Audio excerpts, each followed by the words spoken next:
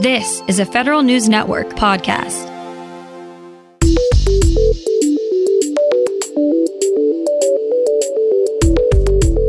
Coming up on today's Federal Newscast, members of Congress want to make sure no future president has the power to alter the civil service without their approval. Industry groups think the government should start buying its software rather than building it itself. And VA may have overlooked the physical updates it was going to have to do to prepare for its electronic health record. These stories and more in today's Federal Newscast.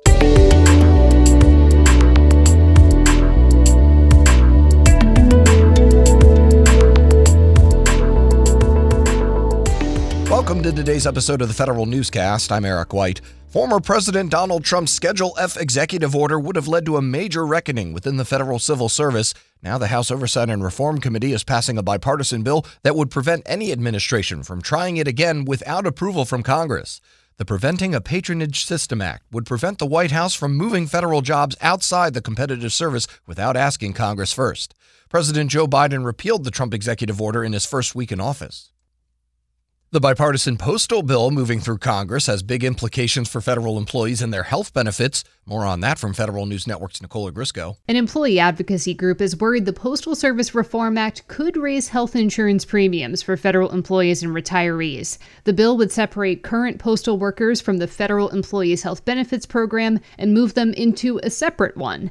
It would require postal workers age 65 and older to enroll in Medicare. The National Active and Retired Federal Employees Association says this could leave the FEHB with more expensive participants to insure. Nicola Grisco, Federal News Network. The House Oversight and Reform Committee digs into social media surveillance at the U.S. Postal Inspection Service. Federal News Network's Jory Heckman has those details. Committee Chairwoman Carolyn Maloney and Ranking Member James Comer asked the USPS Inspector General to look into the scope of these practices. Through its Internet Covert Operations Program, or ICOP, USPIS is flagging what it calls inflammatory posts and sending them to other federal law enforcement agencies. The lawmakers say the ICOP program is moving beyond its original focus to stop illegal drug shipments.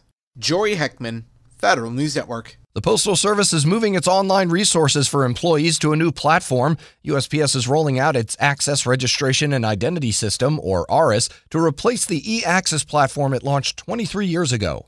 USPS says ARIS uses off-the-shelf software, which will be cheaper to maintain and easier to secure. USPS will migrate more than 10 applications to the ARIS platform by the end of September and will continue migrating apps in phases until it retires the eAccess platform in 2024. More than 36 technology companies tell OMB it's time to end the buy versus build debate for software. Federal News Network's Jason Miller has exclusive details. 3 industry groups and 44 technology companies are pressing the White House to make clear to agencies that they should buy software before building it. The Alliance for Digital Innovation, the Silicon Valley Defense Group, the Alliance for Commercial Technology and Government, and dozens of major government contractors want a memo from the Office of Management and Budget that clearly outlines this long-held requirement so that agencies can take more advantage of commercial innovations. The companies say agencies too often are building software instead of buying it, which is more expensive and has a higher failure rate. Jason Miller, Federal News Network. The long-awaited and much-anticipated new government-wide acquisition contract from the NIH IT Acquisition and Assessment Center hits the streets. NITAC released the solicitation for CIO SP4, which has a $50 billion ceiling over 10 years. The fourth-generation GWAC will let agencies buy IT, biomedical, and health IT products and services across 10 task areas, including IT integration, digital and cloud services, and software development. NITAC expected to release the RFP in March, but the review process caused delays. Proposals are due June 28th. The Veterans Affairs Department vastly underestimated the cost of physical infrastructure upgrades needed to support its new electronic health record. VA is updating electrical work, cabling, heating, ventilation, and cooling at its medical facilities to prepare for the Cerner Millennium Commercial Health Record. But the department's inspector general says VA initially underestimated those costs by as much as $2.6 billion in some cases. The IG says VA did not originally understand what its facilities actually needed. The department also failed to report these infrastructure costs to Congress.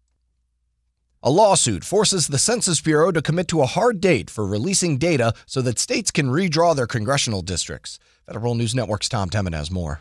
That date will be August 16th. The pandemic delayed the decennial count and resulting data, normally due March 31st. Bloomberg government reports Census said in a federal court filing it had set the new date in a lawsuit by Ohio. The Bureau has said it will give all states their population data on the same day. Ohio contended it needed the data to meet a state constitutional deadline of September 30th. I'm Tom Temin. The Coast Guard is creating a cross-functional working group to take a better approach to unmanned capabilities. The UXS group will look into ways the service can take a more strategic tack to drone systems and accelerate its work with existing and future technologies.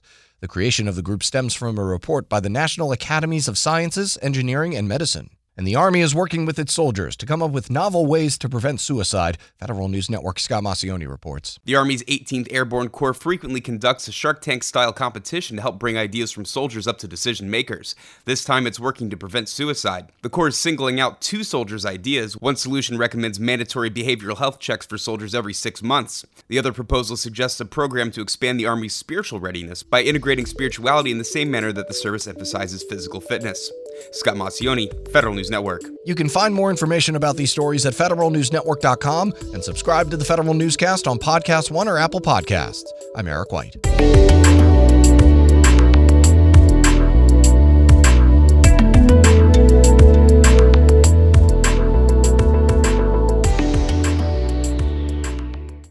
Whether it's Baker's Simple Truth Turkey or mac and cheese with Murray's English Cheddar, or pie made with fresh Cosmic Crisp apples, there are many dishes we look forward to sharing during the holidays. And Baker's has all the fresh ingredients you need to turn today's holidays into tomorrow's memories. Baker's, fresh for everyone. Get more ways to save at the Buy 5 or More Save $1 each sale. Just buy 5 or more participating items and save $1 each with card. Baker's, fresh for everyone.